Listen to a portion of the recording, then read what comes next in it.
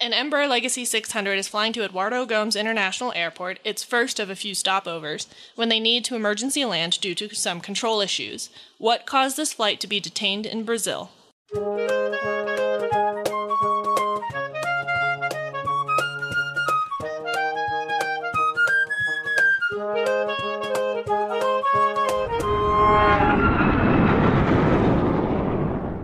Welcome back to the Hard Landings Podcast, everybody. I'm Nick. I'm Miranda. And I'm Christy. Hey. Hey, welcome back to the disaster show. Like that. Just like that. Hey, you just heard because the cat came up here. Here she is. It's the Vi show, really. At this point. If you guys only knew. We sent out merch. You should be getting your merch. If you were a patron that has joined recently, you should be getting your merch. Yes. Also, do we have any patrons to thank? I don't think so. I don't think we've gotten anybody new since the last time we recorded. We might want to just take a looky look. Just in case. Just in case. Do we thank Taurus? I think so. Okay, we're good. Okay, cool. I think we're good. If we didn't, thank you. Thank you to those of you who've submitted stories. We have a whopping 4. So That's all right. we won't be doing stories yet. We'll be doing them probably at the end of this month because this comes out in September. So send stories. This is your public service announcement. Send help. Send help to 1234 Internet Street. Yeah. Check out our merch page. If you didn't realize we have merch, So That- much. All the inside jokes are in the merch, by the way. There are so many. There's so many. You are violating my airspace. Yes. Please leave. That's Please one of them. leave. Turtles and electricity is one of them. Yep. And people died's one of them. Yep. Were you wearing that the other day? Yes. Miranda That's gets the mad. one I have because I was supposed to get the other one and then you wore both and now it's gone. I don't know what happened anymore. Miranda So gets the next mad at time history. the next time we get merch, I get 2 t-shirts. Okay. Yeah. Miranda gets mad at history is one of them too. So yeah, I mean, check out the merch stuff. There's more than just t-shirts and stuff. There's like There's so much more. mugs and water bottles. There's everything you can think. There's Okay, a beach listen. towel. Those water bottles are amazing. Best water bottle I've ever owned in my life. The only thing is I wish it was a little bit larger, but I could put ice in that thing and there'll be ice in it 3 days later. Like, it's Super Legit. insulated. Yeah. super insulated. Water and other drinks, you don't have to put just water in there, but it Nick- stays the temperature it's supposed to be at for a while. Nick and I went camping with my dad, and it was like 100 degrees, and we had put ice in our water bottles before we left, and we settled down for the evening, and we're like, oh my god, wait a second. The water bottles were like scorching hot on the outside, but you open them up and take a sip and you're like, it's ice. This is amazing. So there you go. I mean, if you want to just take a looky look, you can take a looky look. Yep. And that's my public service announcement for this episode. Yeah. So, what are we covering today, Nick? Today, we are covering November 600 X-Ray Lima. Thanks to who? Malu on Instagram. Thank you. For recommending this episode. This is a doozy. Buckle up. Strap in! We're going to be here a minute. And by a minute, we mean... Probably close to 2 hours. A few more minutes than a minute. A few more minutes than a minute. It's a good one, though. This accident occurred on September 29th of 2006. This was an Embraer Legacy 600 business jet, the tail number November 600 X-Ray Lima, in case anybody needed a refresher, and is owned by Excel Air, which we'll get into this a little bit, but this is a charter company owning business jets for charter. So a little bit of history on what this aircraft actually is. It is a business jet, and we are talking general aviation, but this is chartered for business aviation, basically, so it is a charter flight. Technically, we'll get into the more details about what this flight actually is. But this aircraft is a take on the Embraer 135, ERJ 135, which is from the E140, ERJ 145 family. So it's a small regional jet normally. However, the Legacy 600 has a much larger fuel tank, a few deviations in its design that make its flying profile a little different. It got winglets. It does have winglets. Eventually, they put them on the 145, the LR versions, but this comes stock with the winglets, and this is the business jet version, basically the 135, but much longer range. So It seats 13 passengers. but it's an ideal airplane for a lot of businesses too, because at the time it was relatively affordable compared to comparable airplanes in its class. It's also tall inside. I mean, not super tall, but you can generally stand up in it compared to some business jets.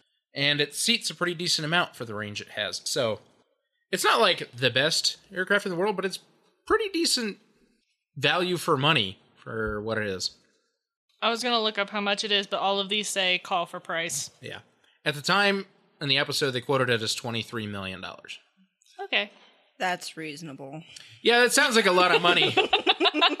It sounds like a lot of money, but when you think about the fact that Gulfstream and Falcon and all these other companies, Dassault and all that, they're making airplanes for hundreds of millions of dollars in a very similar range of aircraft. Oh, hey, you can stand up in it. Yes, you can. That's what he just said. Unless you're over 6 foot, and then Yeah. rip. But yes, you can stand up in it. That's one of the benefits to it versus other aircraft in a similar class. So, reasonable airplane. This, specifically, this aircraft, was on a delivery flight from São José dos Campos Airport in Sao Paulo, Brazil, to Manaus in Brazil, to Fort Lauderdale in Florida, to Long Island, MacArthur Airport in New York. This is being chartered by an American charter company for business aircraft called Excel Air. And this was the first of these aircraft that they were getting delivered for their fleet from Embraer. So, because this is a ferry flight, is it Part 91? No, there are actually ferry flight regulations. But Oh. because this is Brazil also, doesn't matter. Doesn't I mean, fall under any of those regulations. But Whenever it gets to the U.S., it's still a ferry flight. What would it be considered? there is a Part 91 ferry, but there's a lot of caveats to that. It's a Okay. very complicated thing. Sorry I asked. Nope, it's okay. Technically, I think this would still be considered a charter flight, though. I mean, it's ferry, but it is for the company with paid pilots by the company. So It's not really any different than Okay. the airline or the company operating a regularly planned flight. But the passengers are not paying for their seats. Correct. I mean, there are people that don't pay for seats on some charter aircraft either because somebody paid for it, but then... Okay. So, things like that happen. Captain for this flight was Joseph Lepore. He was 42 years old at the time. He had 9,388 hours total, of which 5.5 were on the Legacy jet. okay, that makes me feel real good about this episode. Oh, you feel good? All right, let me change that. Well, hold on. So Let me change that. he had experience He did. on the Embraer 145 family. So it's not like he's never flown this family of aircraft But before. listen, Linda, okay? Sometimes different versions of the same aircraft have different things on board. You are correct. So, Continuing, the first officer is Jan Paul Palladino. He was 34 years old at the time. He had 6,400 hours total, of which 3.5 oh my god. are on the Legacy. Get me off this aircraft. But- I don't want to be on it. But he has 317 hours on the E135 145 class of aircraft. So he actually has more experience than the captain in this class of aircraft. And the cockpit isn't that dissimilar, actually. I mean, they are very similar. They didn't design this aircraft to be a completely different thing. They really did just pretty much take the same body and... Threw on some winglets and a bigger fuel tank. Yep, that's pretty much it. So, made the inside fancy, of course, but that's what it is. So, there's very few deviations in the avionics, but we'll talk about it. There are. Most of their hours, I should preface, on this aircraft to this point have been in the simulator. You know, Yep. they haven't had access to this aircraft Right. since it's new to the fleet. Right. I mean, you have to get hours somehow, right? And the only way you do that is by flying the airplane. I know, but realizing that this episode is on our podcast does not make me feel very good about this. There's no warm Okay. and fuzzy feelings There's happening. no like, oh, this could turn out great. Right. Because it didn't. Could have gone there. worse. We'll get there. There was a ceremony that day at the Embraer factory to celebrate the delivery of the aircraft to Excel Air, the first Legacy 600 in their fleet. The flight crew attended the ceremony, but then each divided up tasks of preparing the aircraft later in the day, as the day went on, so they didn't attend every part of the ceremonies. One of them attended the dinner, the other one didn't. One of them was at the ceremonies early on, the other one was only there briefly, but was actually doing preparing tests. So back and forth, the two flight crew were preparing the aircraft for flight, preparing themselves for flight, while all this ceremony stuff was going on. Okay. This included the first officer working with an Embraer engineer to load and use a software on the company laptop for calculating weight and balance for the aircraft. So they had a new fancy software that they could use. The airplane was later removed from the hangar and fueled full. It was not allowed to be fueled in the hangar, Nope, this is a normal regulation. just to be clear. Yep. Around the world, that is pretty commonplace regulation. Don't fuel an airplane in a hangar. For pretty easy to figure out many reasons. things could go wrong there. Yep. Pretty easy to figure out reason for that one. After the ceremony was completed, the 2 pilots and 5 passengers boarded the plane. The 5 passengers included a New York Times journalist, 2 Embraer employees, and 2 XL Air executives. Including the VP. Including the VP. The flight departed São José dos Campos at 2:51 p.m. local time, so it departed Sao Paulo. The flight was headed to Manaus for its first stopover for fuel. Shortly after takeoff, the flight crew were instructed to climb to flight level 370, which they did so. They were to fly over the city of Brasilia before continuing over the Amazon direct toward Manaus. When I say over the Amazon, I really mean over the Amazon. They fly over the most nothing of Brazil. I mean, like the middle of nowhere. You want trees? They got trees. They got trees. You want trees? They got like 1,000 miles of trees. You like trees? The reporter on board, the New York Times reporter, was interviewed for the May Day episode, and he said it was absolutely beautiful. Gorgeous. I mean, it is the Amazon rainforest. Yep. And they specifically timed this flight when they did so that they could see the Amazon. Oh, well, that's nice. Yep. Here's a bit of a scenic view. Yeah. The flight climbed to cruising altitude without issue. The flight continued smoothly as they passed over Brasilia and turned toward Manaus on airway route UZ6, Uniform Zulu 6. Literally, it's a straight line from Brasilia to Manaus. A little while after, from 4:26 p.m. till 4:53 p.m. local time, about 1.5 hours to 2 hours into the flight, the air traffic controller made radio calls to the flight just to maintain contact, but the flight did not respond. The last radio call from the air traffic controller at 4:53 p.m. instructed the flight to contact a different air traffic controller on frequency 123.32 or 126.45, but still no reply from the flight. That said, starting during that period of time at 4:48 p.m., so right about in the middle of all of those calls, the flight crew began trying to make radio calls to the air traffic controller, but with no response after that first call, to which the response for that first call was too garbled for the flight crew to understand. They made 12 separate radio calls with no further response from air traffic control. So there was like a reception issue. Something was going on. The flight crew tried other frequencies on their radio per their charts, their local charts, but with no response. The 57-minute period prior to them making calls, Yeah. while the flight crew made no communication with air traffic control, none at all, for 57 minutes, they were trying to learn/familiarize themselves with and do further calculations on their company laptop using the Embraer-provided software for the current flight, as well as the subsequent planned flights. They were doing this... Do you want me to talk about it? Why they were doing calculations?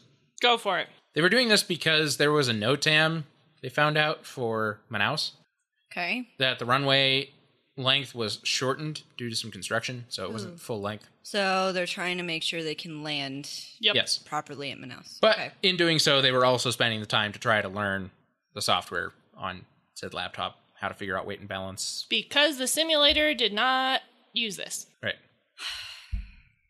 Okay. The simulator did not have the same fuel system for whatever reason. Because it was probably What? designed for the E135 and not the Legacy 600, So which is a much larger tank and different fuel system. they're figuring it out. They're stressed, but they're getting there. Yep.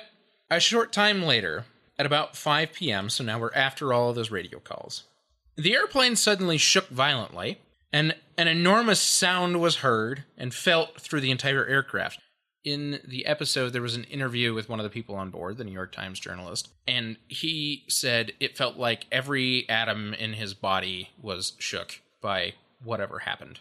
He was shooketh. He was shooketh. I was just going to say that. You could say he was shooketh. Everybody on that airplane was Shooketh. shooketh. The flight crew immediately noticed that the airplane was having some issues controlling. They began descending immediately. Passengers on board noticed that the left winglet appeared to have broken off, and what was left was struggling with the drag and the forces from the wind. So what was still there was clearly like blowing around in the wind. Yeah, having a really rough time. This information was passed to the flight crew, who made the decision to try to divert as soon as possible.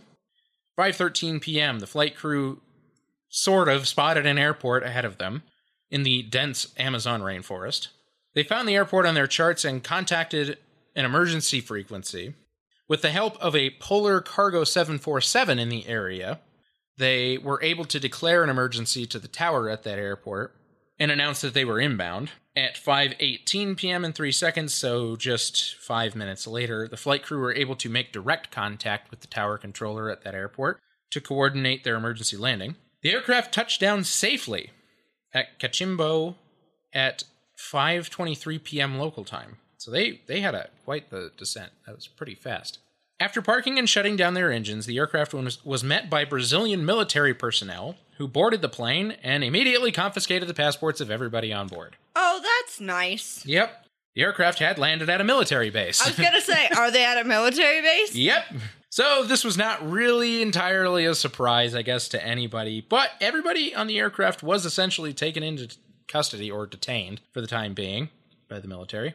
I mean, imagine if some other country's plane just Yeah, it's not great. Nonchalantly Landed at your airbase. Right. Yeah. I mean, declaring an emergency is the one reason you are allowed to land anywhere. Literally anywhere. But if you land somewhere that's like an airbase, a military airbase, probably can expect repercussions anyways, even if you did it justified. That said, once the passengers and crew were escorted off of the aircraft, they could see that not only was part of the winglet broken off, but the horizontal stabilizer was also damaged. Well, that's not great. Miranda's looking at pictures. Yep. The winglet is a non-critical piece of the wing, Right. I will add. So You can fly without a winglet. you can fly without a winglet. It's not comfy. No. There's actually a picture from a handful of years ago that you can actually find, and you can read the story too, where an A330 was damaged on the tarmac at an airport where it collided with another object. I don't remember if it was an airplane or something else. Or a frickin' light pole. Sheared the winglet off, but there was no maintenance to be had at this airport to replace the winglet, and so they got a ferry permit to fly the airplane sans winglet home, and it was no issue. They just flew it home There's and a picture. repaired it. There's a picture with a winglet, so you can see, that's not a small winglet. Yeah, it's a big winglet. No, it took it right off, yep. All 7 on board had survived with no injuries. While they were detained at the military base, the flight crew started getting questions from the personnel about what had happened, which still was far from clear for the crew, too. They really had no idea. I think during the Mayday episode, they were joking. We could have hit a condor. At 37,000 feet, I don't know what else it could be. Right. They recounted what had occurred based on what they experienced, but they weren't at all sure why it had happened. They really didn't know why they ended up where they ended up without a winglet. They figured they hit something. Mm-hmm. It was during this time that they learned that another aircraft, a Gull Air Transport Boeing 737-800, had just crashed in a remote area of the jungle near the area that they had experienced their winglet breaking off. The realization by the flight crew about what may have happened began to set in about that time. So let's talk about the other one. Gull Flight 1907. This was a Boeing 737-800 with the tail number Papa Romeo-Golf Tango Delta. This was a flight from Manaus to Brasilia to Rio de Janeiro. Captain was Decio Chavez Jr., who was 44 years old at the time. He had 15,498 hours total. Dang. Of which 13,521 of those hours were on the 737s. Well, Don't you get bored after 10,000 hours? He was serving as an instructor for the 737 for So, Gull, no, so he's no, not he was bored. not bored. He was very busy, actually. He was both a pilot as well as an instructor. The first officer for the flight was Thiago Jordão Crusoe. He was 29 years old at the time, so youngin'. He had 3,981 hours total, of which 3,081 were on the 737. So both of them have almost all of their hours on the 737. I mean, you commit, I guess. as Yep. compared to the other pilots we talked about. Yep. Just saying. The flight departed Manaus at 3:35 p.m. local time with 148 passengers and 6 crew. The flight's filed flight plan had the aircraft scheduled to fly from Manaus to Brasilia on the Uniform Zulu 6 airway. Uh-oh, SpaghettiOs. At a cruising altitude of flight level 370. Oh, no! Wait a minute! Hold on! Isn't that like a thing? Like you don't have them flying the same altitude going the different ways? Hush your face. I'll get to it. We'll talk about it. Miranda's having an existential crisis over here. No wonder it happened. Who the planned that? You're right. Technically no one. We'll get there. Oh my god. Shortly after takeoff, the air traffic controller instructed the flight to climb to flight level 370, and the flight did so. Their climb to cruising altitude was normal, reaching the assigned altitude at 3:58 p.m. local time. All was normal, and the aircraft was cruising along over the jungle about 1.5 hours into the flight when the aircraft suddenly shook violently and began dipping heavily to the left, and the nose began pointing straight down. The flight crew fought hard for control, but they were unable to stabilize the airplane in any way whatsoever, which began spinning to the left. It spun 11 times, all the way around, before it finally broke up, just before crashing into the ground deep in the jungle. It took some time before the air traffic controllers actually noticed this, as the aircraft was in a transition area where it was supposed to change air traffic control frequencies and control sectors. It wasn't until the airplane was overdue at Brasilia's airspace that the air traffic controller in Brasilia contacted the controller before, in the other sector, asking about the aircraft, saying that their goal flight was overdue, and the other controller was like, "What goal flight? Never even saw it. What are you talking about? Hasn't been in my airspace." And Brasilia was like, "It's supposed to have been in your airspace for well over 30 minutes No, now." the other, because it's Brasilia who said, "What goal flight?" That's what he said. And then you said that Brasilia said it's supposed to be in your airspace. Well, Brasilia's talking to the sector controller that he was flying through, and the sector controller didn't even see the airplane. Okay. And Brasilia was like, "You're supposed to have had that airplane flying through your airspace toward us for the last 30 minutes. And he's like, "Well, it never was there. Great. Never at any point in time." So, question. Radar-wise. This is 2006. We're not talking like 1980s, 1970s, right? No one saw these two aircraft, like... We will get into this. Okay. There is so much happening here. You will note that Nick said that this is a transition period. Right, and I'm sure it has something to do with that, but shouldn't there be a little bit of overlap between radars? Yes, but there really is a lot going on here. There's so much more to it than that's happening in this instance, and you're going to get mad. You're going to get mad. Okay. You're going to get mad, and for a lot of reasons. Great. The controller stated that there had not been a Goal 1907 flight in its control area at any point in time. Search and rescue services were then scrambled to search for the flight along its flight path. The aircraft was spotted in pieces in the jungle. Emergency services were scrambled to the area. The crash site was an hour trek into the thick jungle, so there wasn't like a path. It wasn't near any civilization. They had to walk a kilometer to get there. Right. They had an hour's trek through the thick jungle to actually try to even get to the airplane. I'm assuming it was, it's the Amazon. Yep. So. Once there, rescuers cleared an area enough for a makeshift helipad to get resources and people in and out more easily. It was quickly apparent, though, that nobody had survived the crash. All 154 on board perished. Dang. The aircraft was found in many large pieces spread across a 2-kilometer area. At the time, this was the deadliest aviation accident in Brazil. That lasted all of 6 months. Until TAM Flight 3054 happened. With 199 people. Yeah. Refer to whatever episode that was. It was early on. It's like episode 14 or something like Yep. that. We'll talk about it, but... I think it's episode 17. Episode 12. Even earlier than that. I was close. There's a lot of changes that happened after both accidents because of the state of things. We'll get there. Oh, we will. Well, yeah. That's all I've got for now. Okay, so listen. When I say this is a perfect storm, I mean my notes are long. So be prepared. Be prepared. We told you 2 hours. You gotta be. There is an ungodly number of recommendations in this, by the way, and we are not going through almost any of them. Oh, good. And there's a reason for that. Okay. This investigation was performed by the, I am so sorry in advance, Centro de Investigación y Prevención de Accidentes Aeronáuticos, a.k.a. CENIPA. CENIPA.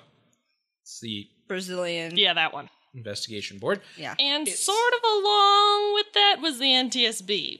They had a right. Because of a 737. No, actually, primarily because of the Embraer. Why? Oh, it is going to... It's a U.S. registered aircraft, U.S. bound with U.S. passengers. Right. The 737, yes, country manufacturer, of course, but... But we'll get to that in the second half. Okay. / the end of this half? No, not really. I don't know. Yep, second half. We'll get there. Both black boxes were recovered from the Embraer. Well, the Embraer landed at an Air Force base, so... They had them!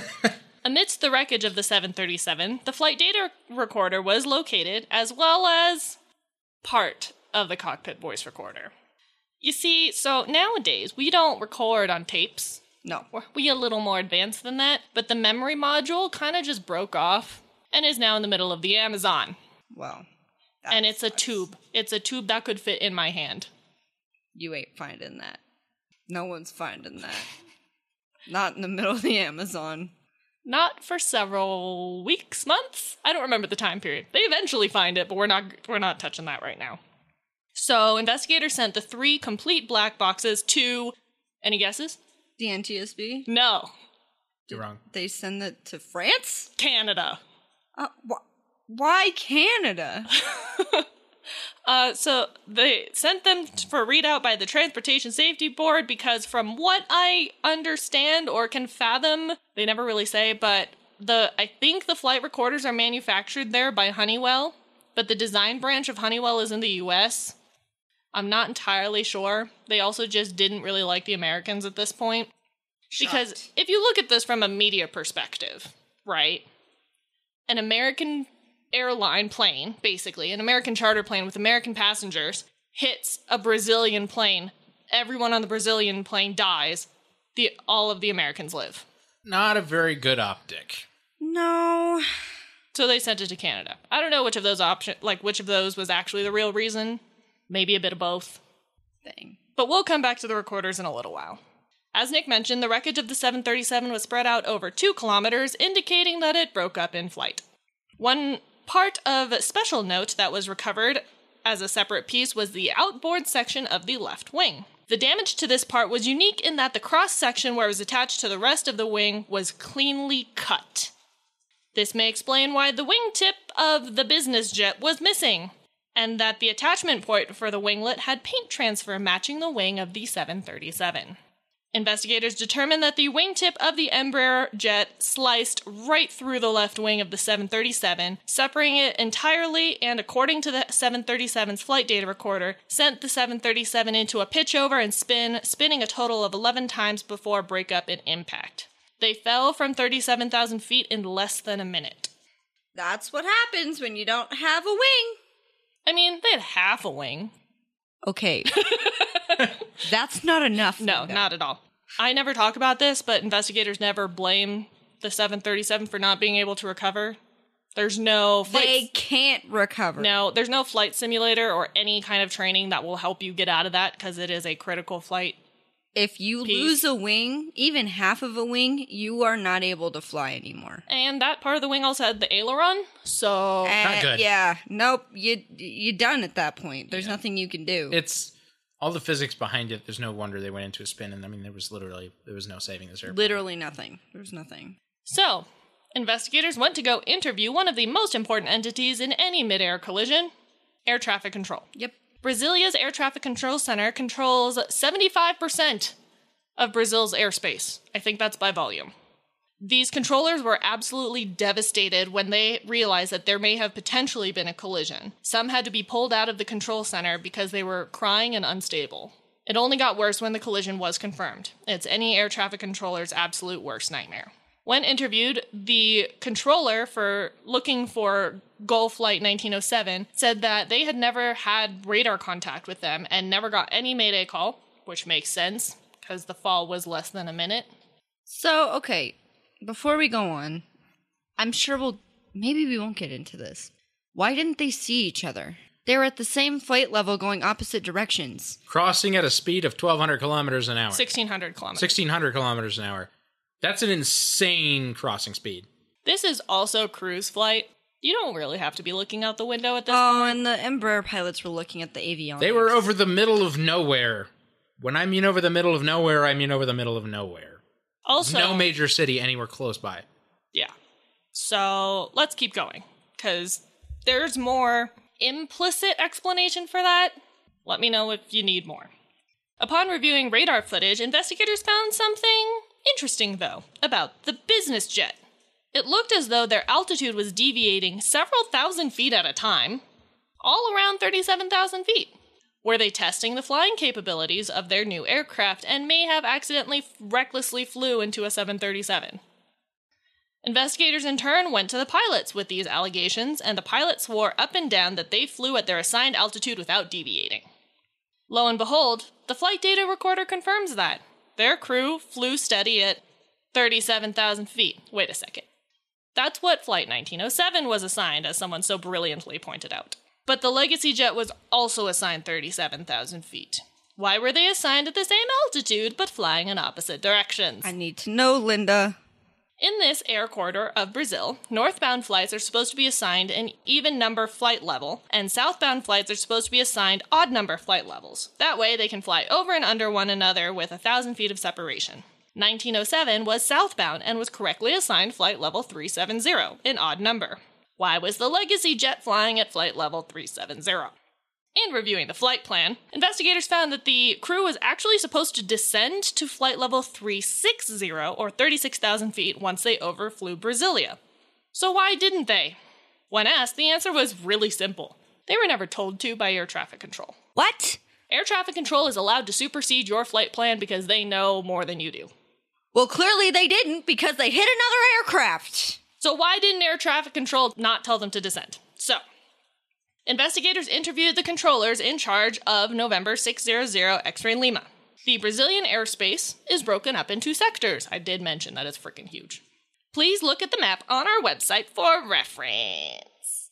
When the flight was overflying Brasilia, BRS, right in the middle, and should have been told to descend to flight level 360, they were in Sector 5. The controller who manages that sector also controlled Sector 6. At 3:50, the flight was handed off to the controller for Sectors 7, 8, and 9, while the flight was still in Sector 5, and was not told to descend. The Sector 5-6 controller did not tell either the flight or the next controller that the flight needed to descend 1,000 feet, and he had not instructed it. But the descent was supposed to happen while still in Sector 5, which the next controller cannot control an area that is not their sector. Yeah, but he could tell them to descend in his sector. Yes. Let me keep going. It's time to get into some real nitty-gritty. On our website, we have an image showing what each aircraft's label looks like on the air traffic control screens, or their data block, as it's called. First is the call sign, whether that be the flight number or the tail number. Underneath that are two numbers, each 3 digits with a symbol in between. The number on the left corresponds with the aircraft's actual flight level, and the number on the right is their assigned flight level. If the two numbers are the same, the flight's flying where they're supposed to.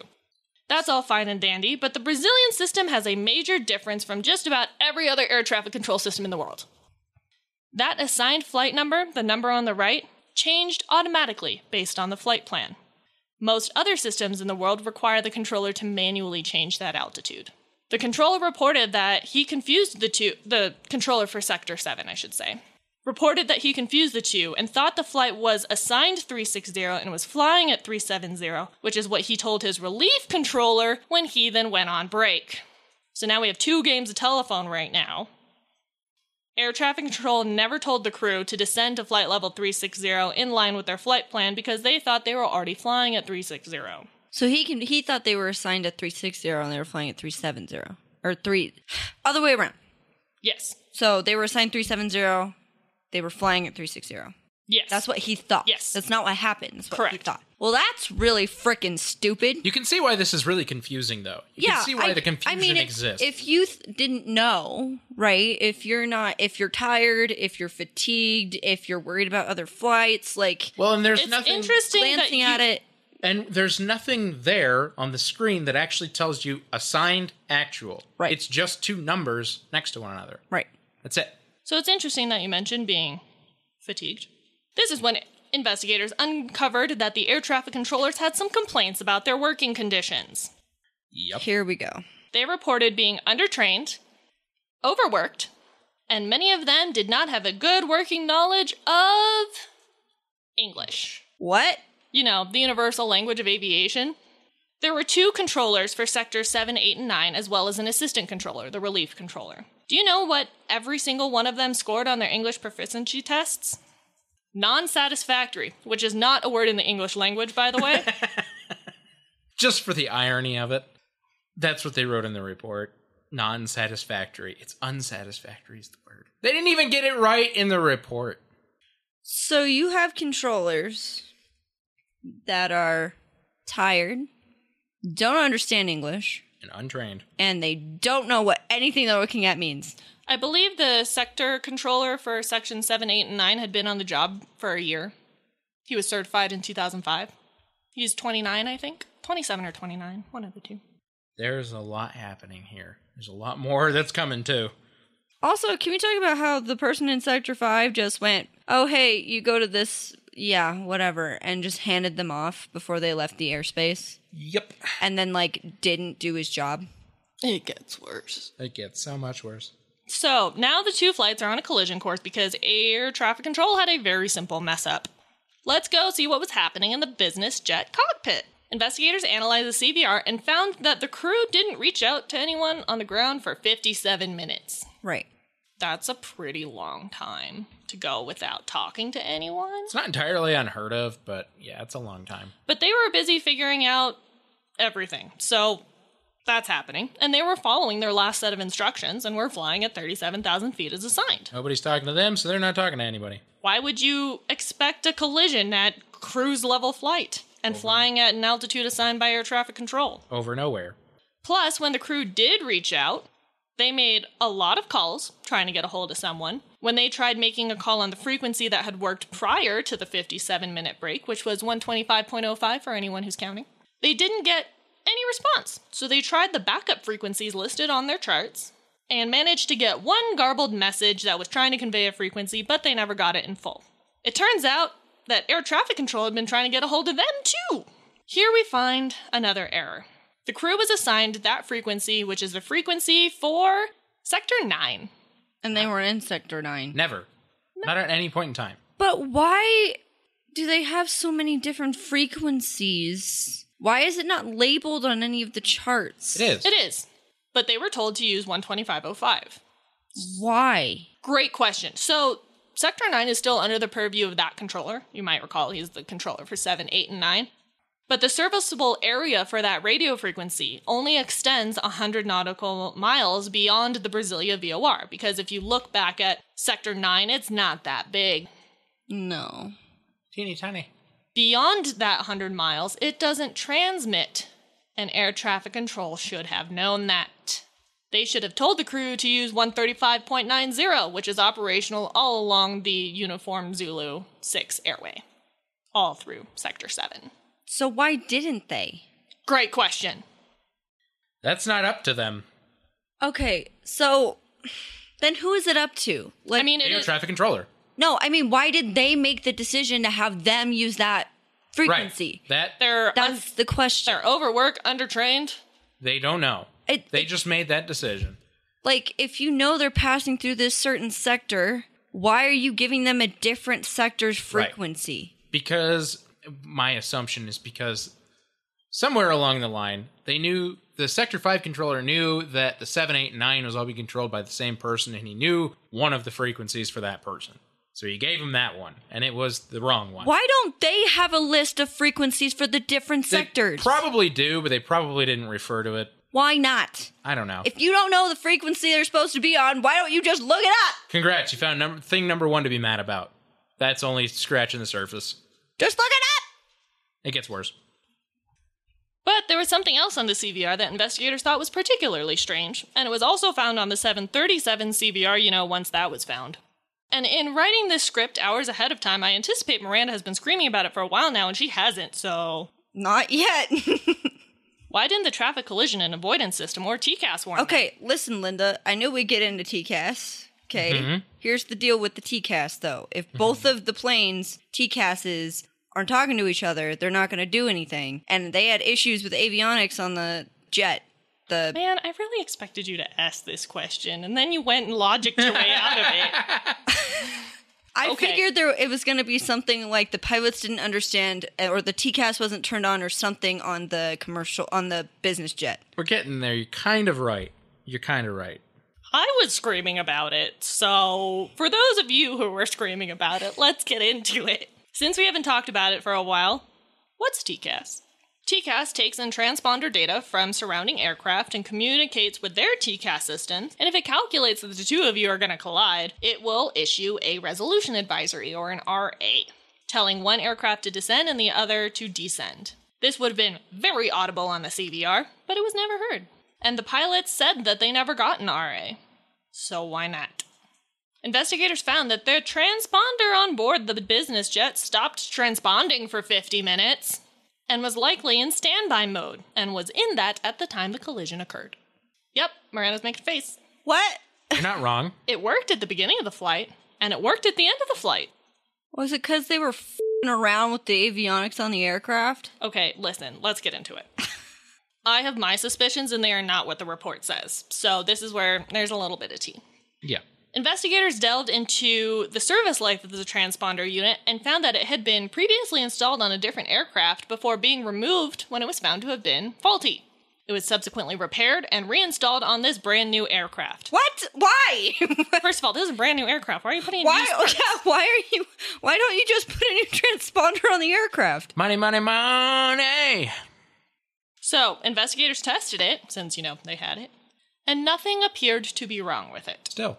Okay. Investigators tested a couple of theories to determine if the crew inadvertently turned off the transponder. The crew and CVR both showed that this was during the phase of flight when they were trying to figure out landing and takeoff parameters using a laptop. Could they have turned off the transponder with the laptop? Long story short, yes, but only if they were, trying to. So the control column is in the way. Yeah. For normal laptop use. Yeah. So you're going to run into the control column first, so it's probably not accidental. The only way that investigators could actually, use the laptop to press the button to turn off the transponder is if it was, flat. Like if the screen was parallel with the keyboard, which who does that? Yeah. Nobody. Crazy people. So they deemed this improbable. Okay. Okay, cool. Here's where part of the Mayday episode gets a little bit misconstrued. The cockpit of the Legacy jet is built with footrests beside the control column so that you can recline during cruise flight. It's actually normal in more airplanes than you think. This is the first time I've heard of it, so it kind of wigged me out a bit. So they're right under the control panel. Number 2s and 3s. There's a picture, it's figure 37 on our website. It's labeled figure 37, I should say. It's from the report. You can go look in the report if you want. There are also foot protectors built in to protect instruments from foot contact, as it turns out. The transponder control unit, which is actually part of the radio management unit, Number 1, is towards the center from each set of footrests. The Mayday episode made it sound as if investigators thought the crew may have possibly turned off the transponder with their foot. Not... Wait, so they're leaning back and putting their foot up that high? Correct, yeah. Yep. This is normal, actually, in Airbus, all Airbus aircraft, a lot of Boeing. It just looks so high. It's not as high as you think it is. Remember that this cockpit is extremely tiny. Oh. Well. That's where your knees normally would be. Yeah, that's what I'm saying. So, why would you want to put your feet up there? Because you can more relaxing than it's more relaxing than having your feet on the floor. Yeah, you'd probably slide the seat back a little bit so you could put your foot up there, but... In any case, Mayday made it sound like investigators thought that could happen. Actually, in the report, they said that's highly improbable. Because the transponder control unit is located such that it would actually be pretty difficult to turn it off with your toe. It's way more center than if you were just putting your foot up. Yeah. I think they tried to do it and were able to, but it was really uncomfortable. So there goes that one, too. Not likely. So investigators narrowed it down to one possibility. The crew had to have inadvertently turned off the transponder when trying to familiarize themselves with the Radio Management Unit, or RMU. That doesn't make sense to me, since they weren't doing anything with the system at the time. Neither reported to be doing anything with a radio. They were trying to figure out fuel. Why would they be touching the radio? I'm also not convinced by that because it's not vastly different from what was in the E-135. They should know how this works. Also, you have to press that button twice to turn off the transponder. Click, click. I don't know how you would accidentally do that, especially when you're fidgeting with all these other things, Like, I don't know. That's what eventually investigators, that's what SNIPA says happened. I don't like it, but the only other thing I could think would happen was that something was wrong with the transponder and they just couldn't find it in testing. Not the first time that's happened. No. But they weren't exactly open to other ideas. I mean, the transponder had been proven to have been faulty on another aircraft. Mm-hmm. Although they fixed it, allegedly. quote unquote, Linda, right. Okay? Because as we know, when people do this and they do it because they want to save money, yep, sometimes they don't do the best job.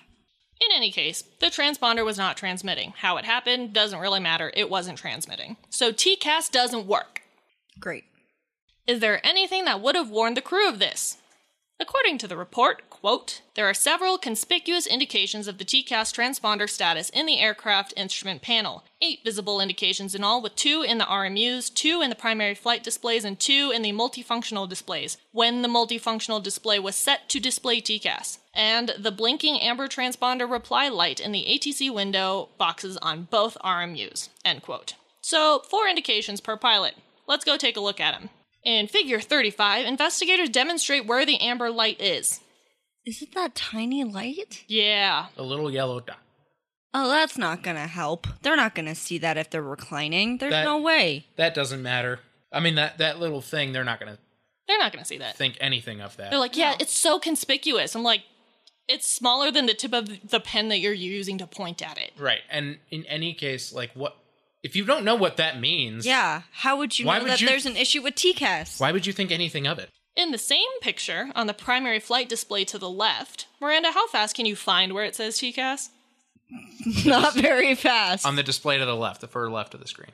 Am I looking at? Yeah, I'm looking at the left. Mm-hmm. The black screen? Yeah, where does it say TCAS? Oh, it's in the corner.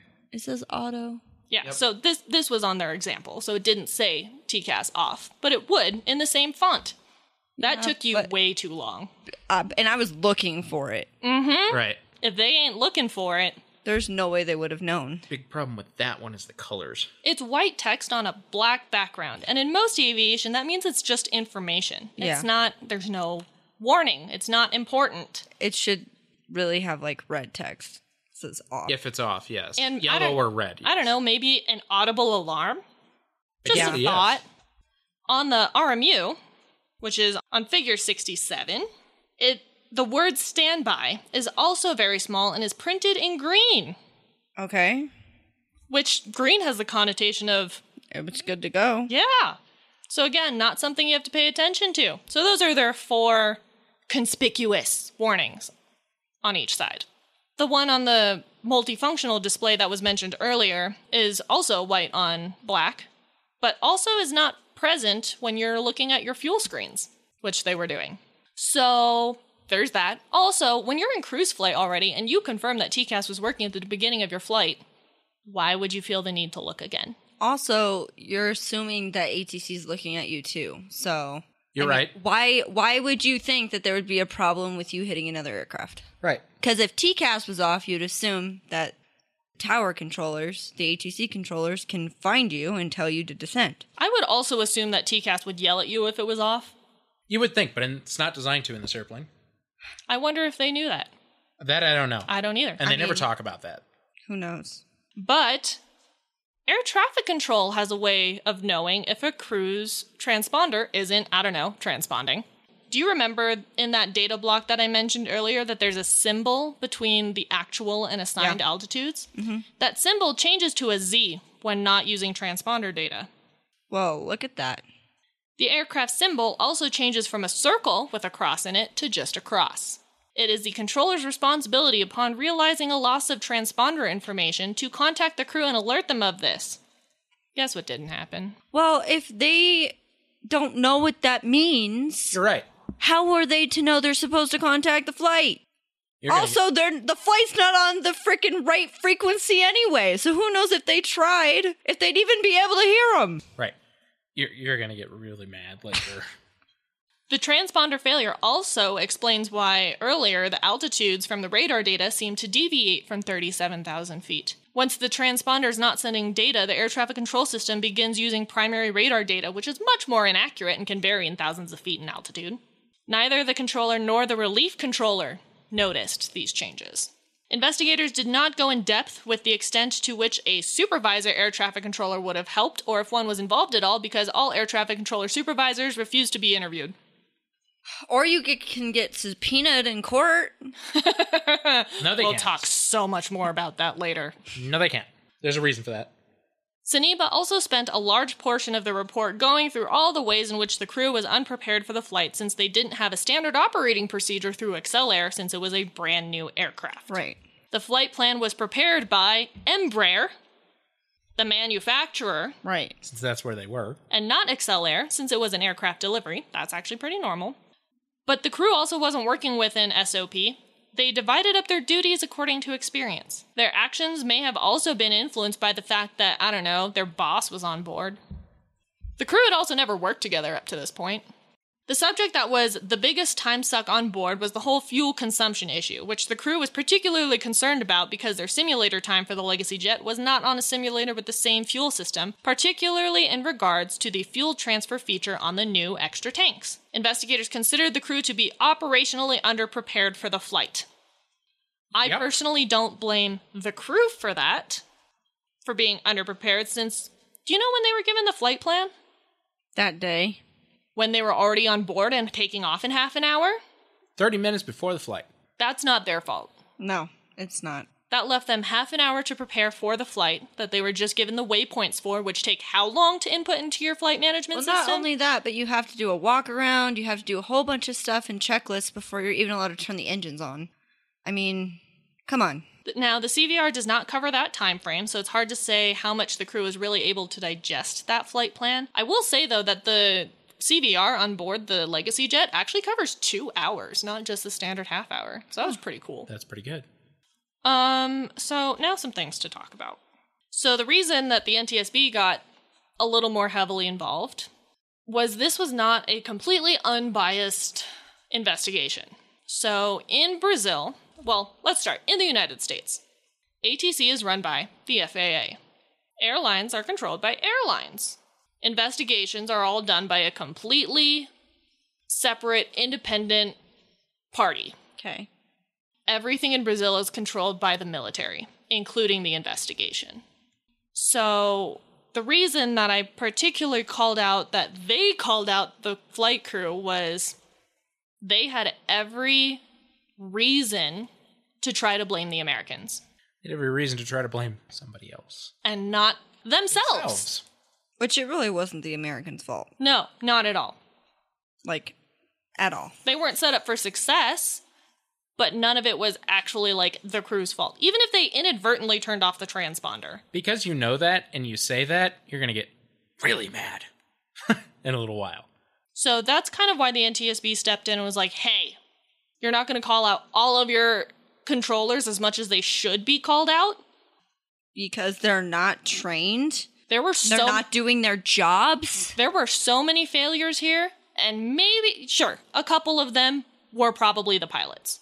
But I would say the majority of this was air traffic control failure. There is one party completely not at fault here. GOL.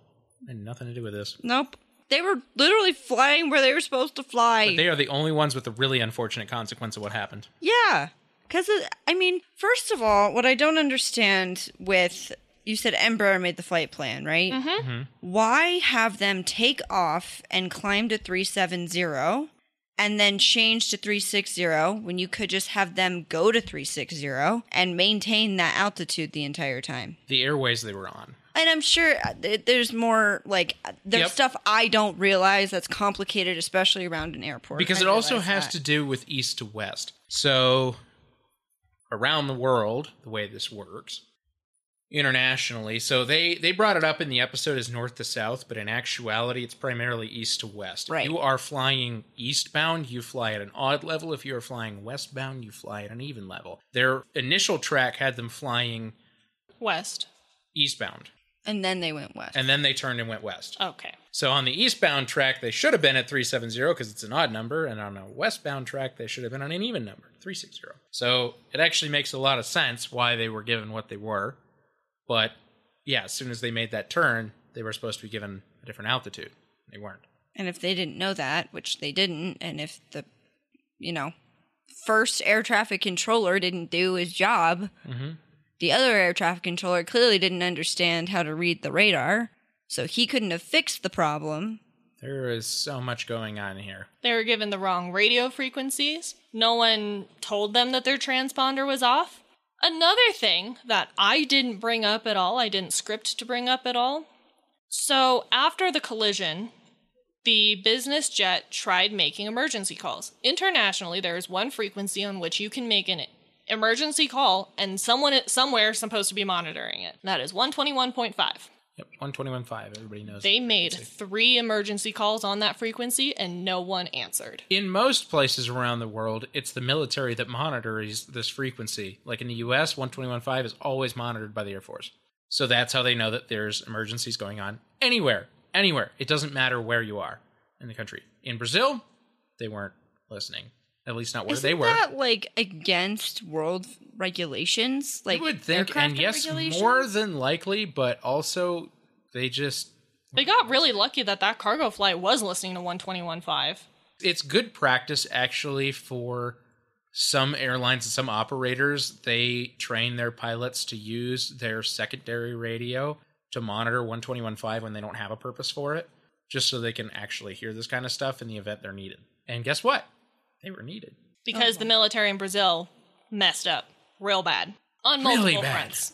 Really bad. Oh, and by the way, through this entire investigation, the crew has been detained and is being kept in a hotel room, not allowed to leave, nor any of the passengers.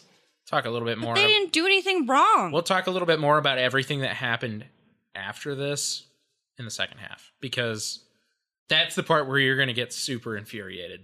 All right, well, let's take a break. And then we'll get into that. On that note. Hey, it's Ryan Reynolds, and I'm here with Keith, co-star of my upcoming film, If, only in theaters May 17th. Do you want to tell people the big news? All right, I'll do it. Sign up now and you'll get unlimited for $15 a month and 6 months of Paramount Plus Essential Plan on us. MintMobile.com/switch. Upfront payment of $45 equivalent to $15 per month. Unlimited over 40 gigabytes per month. Face lower speeds. Videos at 480p. Active Mint customers by 531.24 get 6 months of Paramount Plus Essential Plan. Auto renews after 6 months. Offer ends May 31st, 2024. Separate Paramount Plus registration required. Terms and conditions apply if rated PG. We're back. Okay, so we're going to do some findings and some recommendations, with the caveat that these are coming from the Brazilian report. Because of that, I actually skipped most of both. Talk about why in a little bit. We already kind of did, but there's good reason to not. And it's part of why the NTSB was like, we have stuff to say about this. Yeah, I got some things to say. Boy, did they. So I am, like I said, skipping many things. They're not wrong in everything.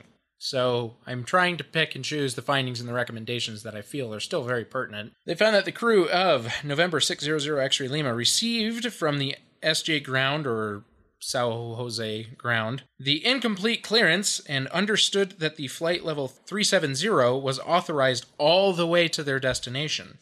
However, according to the active flight plan, the clearance limit for the flight level 370 was the vertical BRS VOR. So as soon as they were over BRS, the Brasilia VOR, that's when they were supposed to change altitude. But air traffic control only cleared them for 370, and that was a communication mistake tied with a misunderstanding of what was actually going on, tied with poor training. Right. So many things going on here. They found that 7 minutes after the aircraft had passed over the Brasilia VOR, November 600 X-Ray Lima, transponders stopped working and transmitting on the Mode C aircraft altitude, and consequently deactivated the TCAS of the airplane, a fact that was not perceived by the pilots. They found that the CVR of November 600 X-ray Lima indicated that the attention of the crew was focused on solving issues relative to the performance of the aircraft for the operation in Manaus after they learned of a NOTAM limiting the length of the runway of the airport. It might be noted, too, that they didn't get that NOTAM until they were airborne, but that should have been included with their pre-flight docs. Right. Their dispatch stuff. So that's the thing. Because they only got it a half an hour before, they probably didn't even have time to look at such a thing. They found that the ATCO-1 of Sector 7, so the first controller of Sector 7, did not notice the information alerts relative to the loss of the Mode C and did not take the prescribed corrective actions. When transferring the responsibility of the aircraft to the relief controller, ATCO-2, the ATCO-1 of Sector 7 told him that the aircraft was at flight level 360, thinking he was already flying at 360. ATCO-2 of Sector 7 started trying to make contact with November 600 X-ray Lima 34 minutes after the last two-way radio contact, so it had been a long time since they had talked anyways. They found that the assistant controller of Sector 7 handed off the November 600 X-ray Lima aircraft to Air Traffic Control Center, AZ, and said that it was at flight level 360. But did not mention that it was without radar contact, without altitude information, and without radio contact. All things that are like... important. Big giant red flags to most air traffic controllers on Earth. You want to be able to talk to them and see them at any second. And if you are missing any one of those pieces, your primary function should be getting that back. Yeah. And for them, they're like, I don't know what's going on. I don't care. I don't know how to do this, so let them go. Makes you think they probably deal with this on a regular basis. Oh, that's a horrifying thought. Yep. They found that despite the fully visual conditions at the moment of the collision, there was not either visual perception of the approach or an evasive action attempt on the part of the crews. Yes, they were in visual conditions. 1, they probably weren't looking out the window because they were over the middle of nowhere in air traffic controlled airspace on a flight plan, so why would they? B, it's so hard to see oncoming traffic. They are coming literally dead at you, and they are a dot. Until they're not. Right up until the couple of seconds they're not. I mean, it's like, boom, it happens like that. It is unbelievable how fast this actually happens. Found that the airplanes collided, whereas their crews did not receive any warnings from the respective TCAS systems due to the fact that the transponder of one of the airplanes, November 600 X-ray Lima, had stopped transmitting 54 minutes before the collision. They found the loss of the transponder reply from November 600 X-ray Lima made it impossible for the radars of the ACCAZ to warn the controllers of the imminent collision due to the lack of altitude information. Duh. Yeah. They didn't have correct information for the aircraft, so they didn't know they were on collision course. They found that the damages caused to the left wing of the GOL aircraft by the collision rendered the airplane uncontrollable by its pilots. Yeah. No, really. And the last one I am going to read. They found that the tests of the November 600 X-ray Lima TCAS and transponder were performed and indicated normal functioning without detection of any failure. So I brought that one up only because I know we talked about it, but still, they could never prove that something was actually wrong with the transponder. But it's not to say it wasn't. Yeah, it turned off. Right. And they don't know why. Right. There are a lot of findings I didn't read. Again, really good reason for that. Now for the recommendations, which were at the top of the report. When I say at the top, I mean they are before the history of flight. They're before the synopsis. Also, there's no probable cause, you may have noticed. Yeah. There's, like, more than 7 pages of contributing factors. Which they consider to be the probable cause. The way that our ever-phenomenal resource of Wikipedia wraps it up. On December 10th, 2008, more than 2 years after the accident, SANEPA issued its final report describing its investigations, findings, conclusions, and recommendations. The report includes a conclusions section that summarizes the known facts and lists a variety of contributing factors relating both to air traffic controllers and to the Legacy Jet's flight crew. A variety of contributing factors relating both to air traffic controllers and to the Legacy Jet's flight crew. According to SANEPA, the air traffic controllers contributed to the accident by originally issuing an improper clearance to the Embraer and not catching or correcting the mistake during the subsequent handoff to Brazilian Center or later on. SANEPA also found errors in the way the controllers handled the loss of radar and radio contact with the Embraer. SANEPA concluded that the Excel Air pilots also contributed to the accident with, among other things, their failure to recognize that their transponder was inadvertently switched off, thereby disabling the collision avoidance system on both aircraft, as well as their overall insufficient training and preparation. Which part of that wasn't even their fault. Right. It was a brand new aircraft with different avionics. They had no idea the transponder was off because someone, ATC, should have told them. And they were trying to figure out how to get all the stuff done for the aircraft so they could fly the next leg of the flight. Right. So, with that said, there's a lot of things very wrong with that.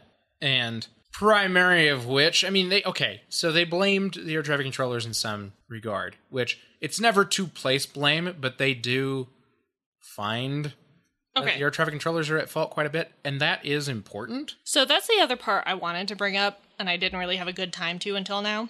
So, per the ICAO, aircraft accident investigations are to be performed under the premise of prevention. They should never be to cast blame, especially for legal purposes. Right. Because when you do that, people become untruthful. Yep. They're less likely to tell you what actually happened. More likely to lie to your face. So it doesn't happen again. Yeah. And that's also hard to do when the guy who's investigating you is your boss, basically. Is in the same military complex you are. Probably outranks you. Yep. We'll get to more of that in a minute, but that is a really big thing that went wrong here. Let me do some recommendations, of which there were 65. Jesus.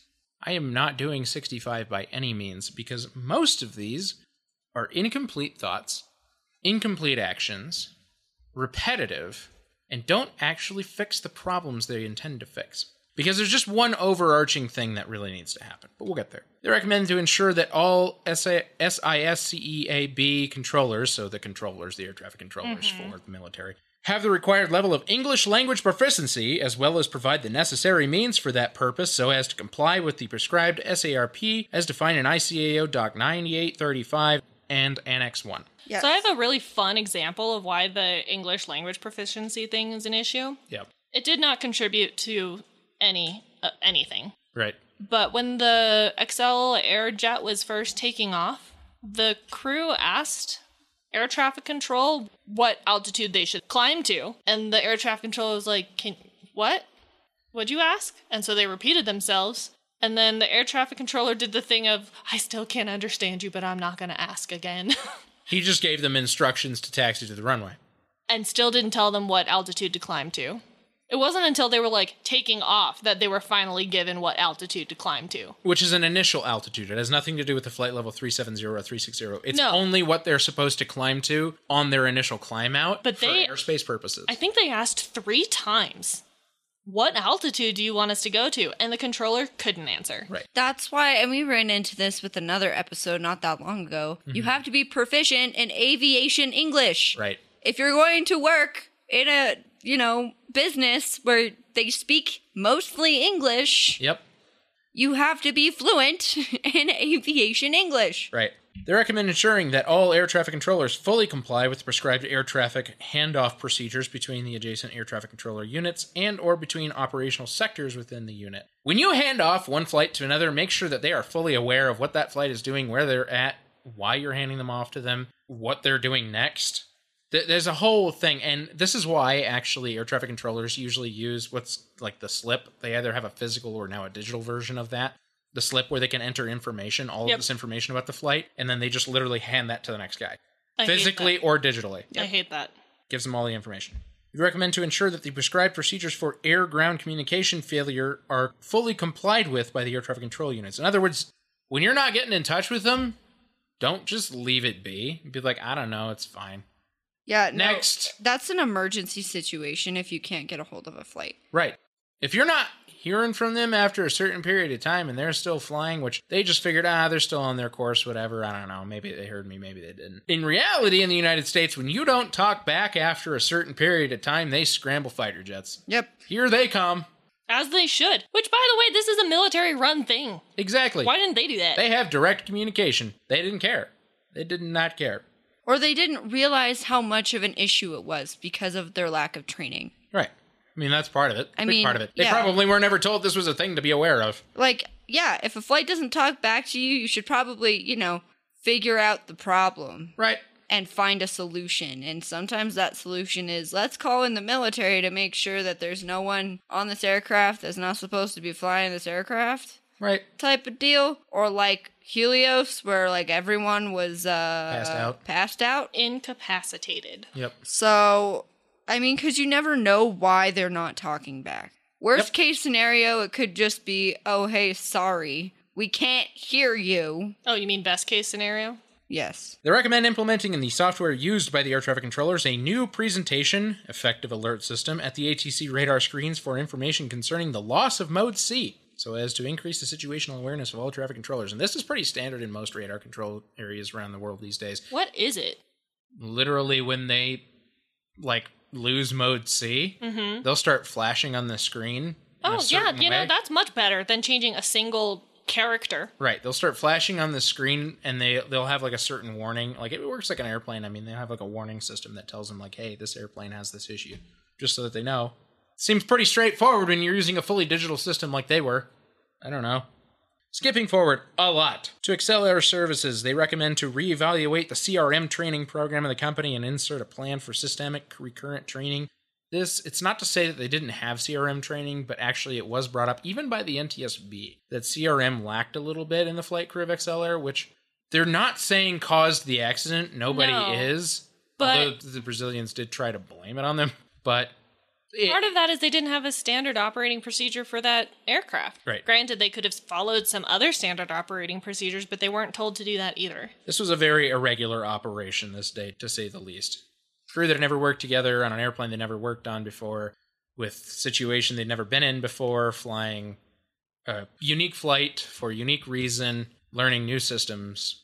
I still, playing Monday Night Quarterback, I realize this, but they were very experienced pilots. Yeah. Both of them had worked in commercial aviation before, so they had some form of CRM training. The fact that they can't get a hold of ATC and they don't try for a long period of time. No, they did.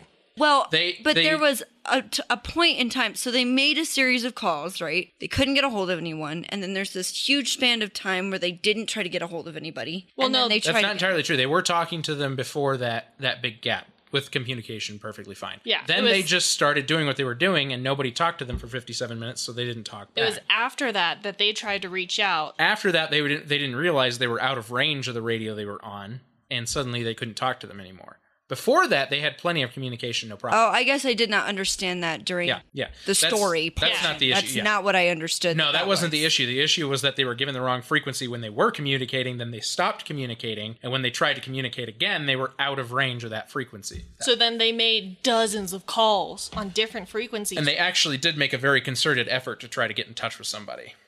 Because then the accident happened only a couple minutes after they were making all of those calls. So then they had to make an emergency call through the emergency frequency. So they were very concertedly, once they realized they couldn't talk to anybody, trying to get in touch. They kept changing frequencies and trying to talk to people. In that circumstance where you're trying dozens of times on who knows how many frequencies, should you just go to 121.5? Not necessarily. Because it really is reserved for emergencies. Non-communication isn't an immediate emergency. But what there is a transponder code you can change to that says no communication. And what will happen then is they can do an all broadcast across frequencies to give an aircraft. Oh, you can do that? Mm-hmm. Oh, cool. To give them instructions to contact a certain frequency. My other question was, because I know we talked about how they went through all these backup frequencies. Mm-hmm. Did they have the frequency for the sector they were in on any kind of chart? Yes, and they were trying that. They had on the chart, they had a series of frequencies for the area they were in, and they kept trying them but getting no responses. I bet you it was that same list that I just showed. Yep. A few of the reasons that they didn't get in touch with anybody was they misput in the frequencies a couple of times, and some of the frequencies were unmanned. And shouldn't have been. Oh my god. Guys, come on. In case you're curious, by squawking 7600, ATC will know you've had a communications failure. Correct. Yep. In case you care. The all-emergency squawk code is 7700, but 7600 is lost comms. No communications, right. So, exactly. So, and they didn't use that at any point in time because they did start to get in touch with people, but also they had an emergency situation before they ever even got to the point of having to use that. Maybe they should have used it. Maybe then they would have figured out their transponder was off. It's a good thought. Not proven, though. Which, by the way, they did recognize in flight after the collision that their transponder was off. They did. They're almost immediately after they They checked for TCAS. They're like, why didn't TCAS say anything? They didn't know that they had hit something, but they thought maybe it was a possibility, for one. And two, they were actually looking at it for transponder purposes to issue an emergency. And I think it was the second in command asked, is TCAS on? And the pilot in command said, TCAS is off. And there was a quote-unquote, not direct quote, but from what I remember, an awkward silence of like, uh-oh. Uh-huh. Yeah, pretty much. We screwed up. Uh-huh. Also, which may not have been their fault, by the way. If it was the transponder itself, it wasn't their fault. By the way, tangentially, every time they talked about the American crew swearing, they did not say expletive. They literally said bad word. Yeah, they wrote a bad word in the report. Made me giggle a little bit. It was about the only bit of levity I had here, so... Continuing on. I'm not doing too many more recommendations, so we're almost done with this part, and then we'll talk about the stuff that really make you mad. They recommend to set up protocols to be executed by the pilots and supervised by the operations sector, aiming at the strict compliance with the standards of cockpit doctrine described for all the flights conducted by the company. This is still to Excel Air, by the way. Basically making sure that they're following standard operating procedures is the gist of that. Yeah, but they didn't have any for this aircraft. Right. And that's kind of what they're getting at is have they say to set up protocols to be executed by the pilots. Yeah, before you use an aircraft, make sure you have a standard operating procedure you're going to use on it. Right. They recommend to revise and update the general operations manual of the company, as well as the Excel Air operative specifications in view of the acquisition of Embraer 135 business jet aircraft. Pretty straightforward. They recommend to reevaluate the criteria for the operational training of the pilots assigned to flights outside the USA, especially within airspace under the ICAO rules concerning the preparation, planning, and execution of the flight, aiming at keeping an adequate situational awareness through all phases of the operation. And I really argue that they weren't not aware. They just were following the instructions they were given. And they were pretty aware of where they were. That wasn't the issue. Which is what exactly the NTSB said. Yep. So this is where really they start to deviate heavily, and it's why Brazil was wrong. Because Not entirely, but it's how they used this information that was wrong. We'll get there. They did this for a reason. Separately now, they recommend to ensure the conformity of the certification of pilots working for the purchasing companies in the process of aircraft delivery and receipt. So this is basically to the body that certifies aircraft. They say when a company's aircraft is certified within Brazilian control, Embraer, it should be required that the crews are trained on their international regulations, everything that's required for them to flight plan and prepare and fly within Brazil when they're delivering or receiving an aircraft. Well, maybe Brazil should conform to ICAO standards. That's right. What I was going to say. I'm like, aren't they in the ICAO? Why aren't they doing the standards put up by the ICAO? That way, crews don't have to learn a whole separate set of rules. Yep. Here's a loaded one. They recommend conducting an internal recurrent training for all air traffic controllers. Yes. Well, no, Sherlock. But first of all, you have to train them before you do recurrent training. That's what I have to say about that. Maybe you should just do training. Yes. Let's put everybody in a room and actually run them through how to do their job. Because obviously they didn't know.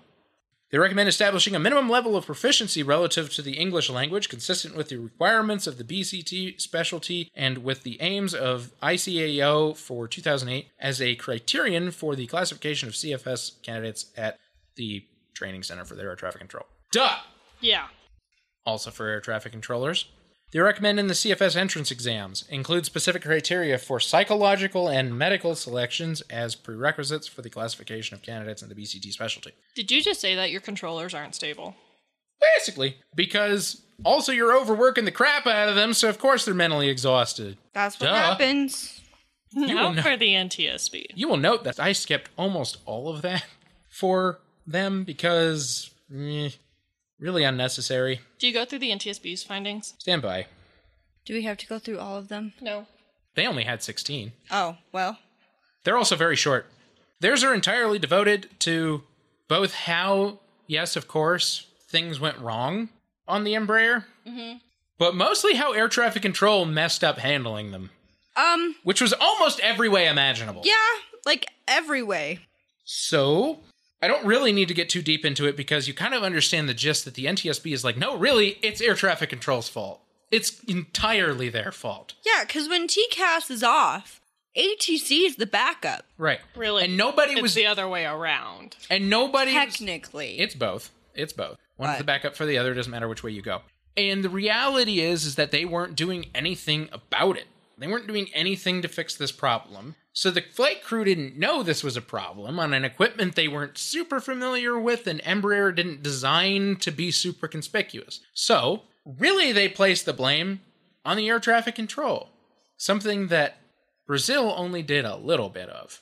Why that's really important is because of, again, what they did with that information afterward, which we'll get to in just a moment. But the NTSB doesn't agree. And so they wrote comments, and Brazil was good enough to actually include those comments in their report.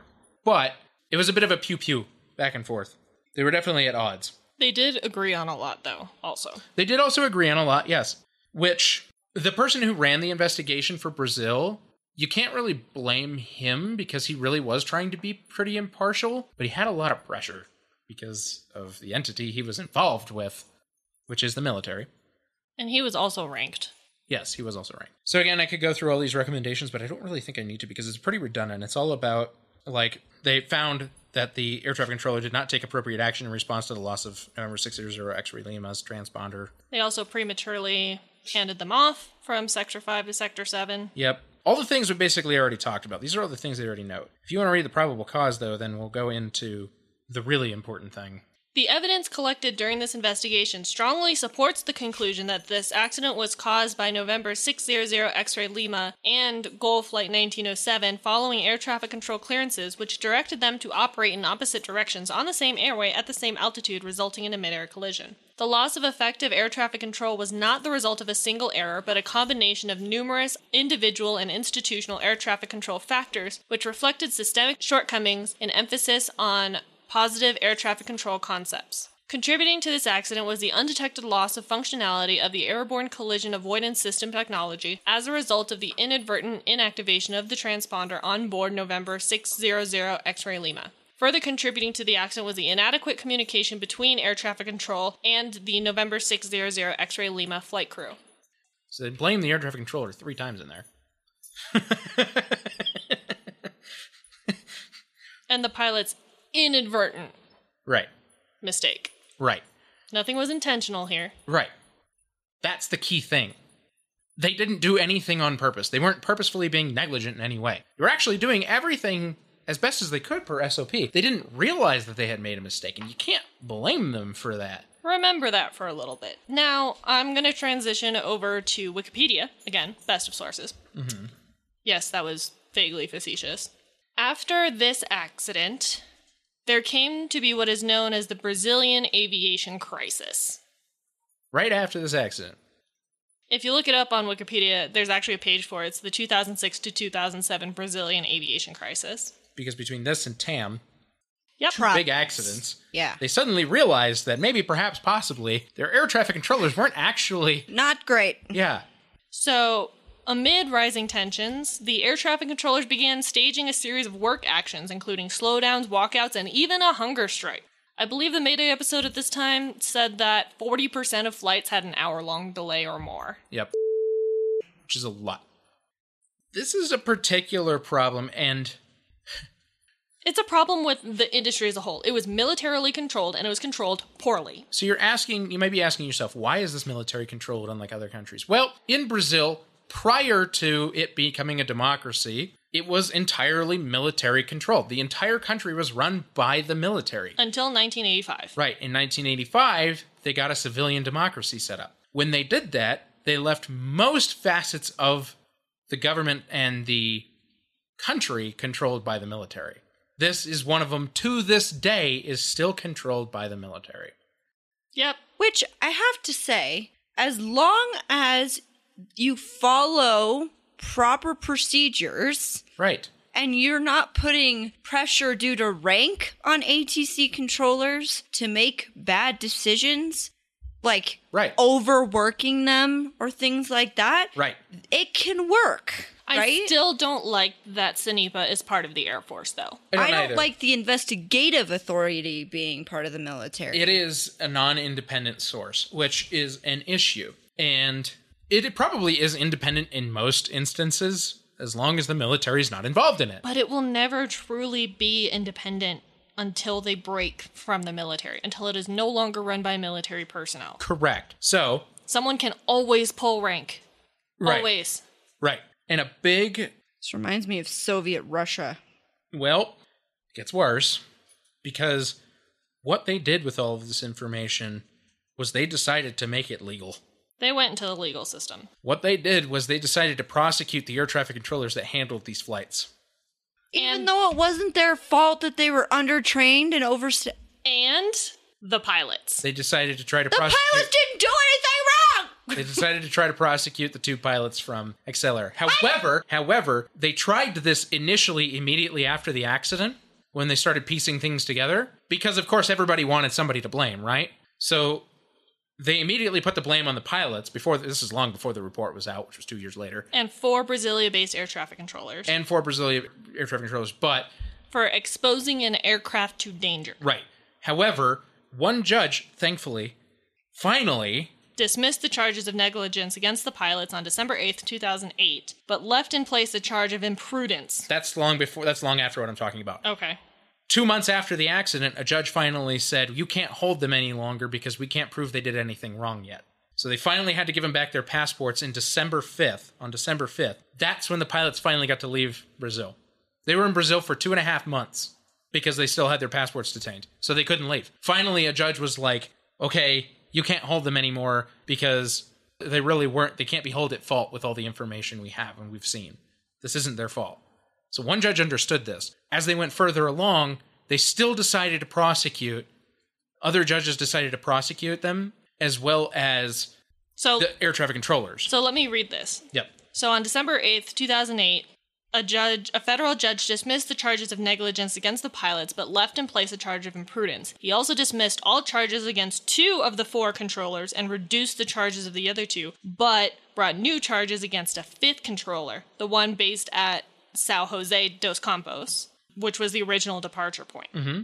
On January 12th, 2010, like a little bit over a year later, his ruling was overturned by a different judge in a federal court in Brasilia, reinstating the negligence charges against the pilots. This is one of those stupid judicial systems where it has weird... She said... We're not done. Screwy, everybody wants somebody to blame and get something out of, and it's not their fault. So on October 26, 2010, a military court convicted air traffic controller Sergeant Joe Marcelo Fernandes dos Santos, sentencing him to 14 months in jail for failing to take action when he saw that the Embraer's anti-collision system had been turned off. He was to remain free pending the outcome of the appeal process. 4 other controllers were acquitted for lack of proof. On May 17, 2011, Judge Mendes sentenced air traffic controller Lucivando Tiburcio de Alencar to a term of up to 3 years and 4 months, but ruled he is eligible to do community service instead and acquitted Santos on charges of harming Brazil's air transport safety. The day before, Judge Mendes sentenced the 2 pilots to 4 years and 4 months of prison in a semi-open facility for their role in the collision, but commuted the sentences to community service to be served in the United States. Brazilian authorities accused the pilots of turning off the transponder moments before the air accident and turning it on only after the crash. But this was denied by the crew in a deposition via video conference. Mendes said in his sentence that pilots had failed to verify the functioning of equipment for more than an hour, a length of time he called an eternity in aviation. Okay, but there was nothing conspicuous to tell them it was wrong. There was nothing on the aircraft to tell them that the TCAS was off. There was no oral warning that the transponder wasn't working. If they were purposefully ignoring an oral warning and a visual warning that was actually a warning and not just information, yeah. On October 9th, 2012, Brazilian federal prosecutors announced that they had successfully appealed the sentence to increase it by 17 months for a total of 5 years and 9 months. The new trial was scheduled for October 15th, with the pilots again facing trial in absentia, meaning not being there. On that date, the court upheld the prior convictions, but modified the sentences to 37 months for each pilot, requiring that they report to the authorities and stay home at night.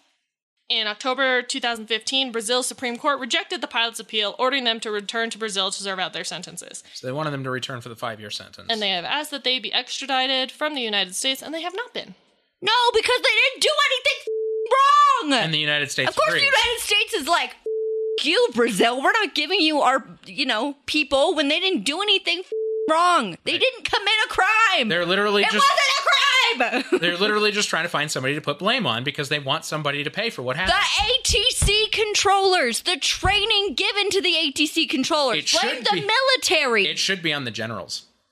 Blame it shouldn't the military. Be on the air traffic controllers. Do not blame the pilots. And it's not on the air traffic controllers. It's on the general. Well, okay. The air traffic controllers weren't doing their jobs, right? Yeah, but that's only because they weren't trained. I understand that. But if you're going to put blame on somebody from a surface level, it goes to them first, not the pilots. Now, we know ATC was not trained properly, was overworked, and had no idea what half of the on their screens meant. Right. Which means that wasn't their fault. It was the people who was training them fault. Yep. So if you're going to, put somebody in jail, put the people who are training the people properly in jail. Yep. Or put the people who designed the system in jail. Do what you're supposed to be doing and give a report that has nothing to do with being sued or put in a criminal or tried in a criminal court. Quit trying to place blame and fix the problem. Fix the flippin' problem. Because this is what they don't understand, and this is why. So I'll talk about this now. The NTSB's other appendice to the report was their comments about the report that Brazil put out, which was you're wrong in every sense. What they did was issue a very detailed comment section where they actually went in and said, these sets of recommendations, here's what's wrong with these sets of recommendations, here's what's wrong with these. And most of them were like, I'll give you an example. From a whole set of the recommendations that they gave. Wait, there's more news. Oh? This is on Jet Options. Okay. This was posted January 17th, 2019. Yesterday, Brazil's Regional Federal Tribunal shortened the sentences of the two pilots. In May of last year, so May of 2018, they were acquitted in absentia of all but one of 6 charges. So they kind of got rid of their sentences. Their sentences were reduced from 4 years and 4 months down to 3 years, 1 month, and 10 days. Come on. So they still have the same problem. They also struck down the suspension of their pilot certificates, not that they get to do that. Right. It's still trying to place blame. It's still the wrong thing. They still did it wrong. I wonder what those pilots are up to. I don't know. They probably can't fly internationally anymore. Well, they probably can, just not to Brazil or anybody who likes them. Yep. Sorry. I completely cut you off. So, the NTSB, I'll give you an example. About a whole section of recommendations, here's what they wrote. These recommendations should have references either in the recommendation text or in the body of the report explaining or indicating the content of the procedures. Otherwise, there is no way to determine if the procedures are adequate. The whole gist of that is, what the heck are you even writing about? Like, this doesn't make any sense. If you give no context, all you're doing is writing to error. Like, you can't actually fix anything if you can't describe in detail what you're trying to fix. Another one, there's no direct discussion of flight path offsets in the report or any discussion about the role that a lack of offset procedures played in the accident. Also, because the word offset is capitalized in the report, it would seem to need a definition somewhere. These recommendations should identify what aspects of crew resource management training contributed to an identified safety deficiency. The NTSB currently has an open recommendation regarding CRM training for on-demand Part 135 operators. The NTSB recommendation A-03-52 asks the FAA to do the following. Require that 14 Code of Federal Regulations Part 135 on-demand charter operators that conduct dual pilot operations establish and implement a Federal Aviation Administration approved crew resource management training program for their flight crews in accordance with 14 CFR Part 121 subparts N and O.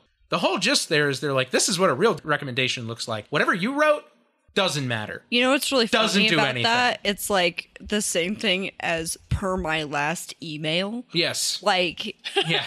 That's entirely what the NTSB did here. They were like, they are like, you couldn't have written a poorer set of recommendations for your report. And on top of that, they do criticize basically the rest of the report throughout all of this because they just don't believe that anything they're doing here is right. They're placing blame rather than actually finding what's wrong and fixing it. That's not to say that Brazil didn't change things, because they did. Number one thing that changed after this, by the way, the defense minister that was in charge of all of this, the investigation, the air traffic control, and their regulations as a whole in the country was outed after TAM because the country finally realized that it was their fault and not the pilots. So why are they still being... Because somebody still wants somebody to blame.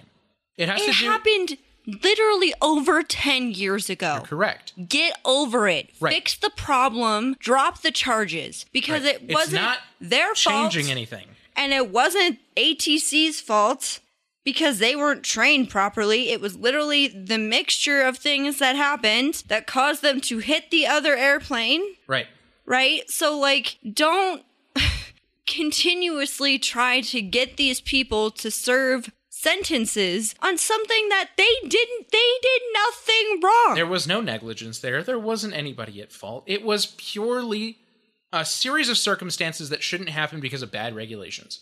So there's no reason for you to say, oh, but they still have these 3-year sentences. Why? There's no reason for them to have 3-year sentences. Exactly. You're just pissed off because your country sucked. That's why. So, a lot of things have also changed in Brazil as far as their air traffic control system, but it is still controlled by the military. There are some facets of it that are civilian-driven, but it is still military. They did change a lot of their training programs. They did change a lot of it because of the crisis they had through 2006, 2007. They realized that the country was bleeding money because they couldn't figure out how to do these things. So they actually put a lot of time and money into doing things the way they were supposed to do it in the first place, and let alone just doing them per their own SOP. So these are a lot of things that actually ended up happening afterward. Fix the problem. Brazil's airspace is safe to fly in. It is one of the busiest airspaces on Earth, as a matter of fact. It is still one of the busiest aviation countries in the world. And they've made it much safer to fly in, but only after they had to go through so much work to realize they had a lot of deficiencies. It took some very unfortunate circumstances for that to happen, though. And this was one of them. I'm not really going to get too much more into anything. If you really want to read it, there's so much more that the NTSB and Sanipa had to say about this accident, and you could read the back and forth all you want. That plane is still flying. It is still flying. The XL Airbird, the Embraer. I mean, they just had to replace a winglet and an elevator. And an elevator. Yep. They updated avionics a little bit too, but it now flies for a company in Mexico. It actually flew for a different company in Mexico, and now it flies for a different one. Its tail number is now X-Ray Alpha Foxtrot Lima Yankee. Yep, correct. Or XA Fly. XA Fly. How you get that one, I'm pretty surprised. They took a lot of effort in that, because, yeah, it's now a charter, a business charter in Mexico. It just flew yesterday. It landed in Monterey yesterday. Oh. All right. Well, there you go. That's our mid-air collision for today. I don't really want to say both flights and flight numbers. That's fair. Goal Flight 1907 and November 600 X-Ray Lima. Yep. Thank you so much for listening. We do have a couple listener questions. Oh, dear God. We'll only do one because one of them's from Lieutenant Spock. Ah, yes. Listen, my friend, we love you, but it's too long. So we're going to do the one that I can actually answer, and we'll do yours in the next episode. Okay. This is from our patron, Carmen.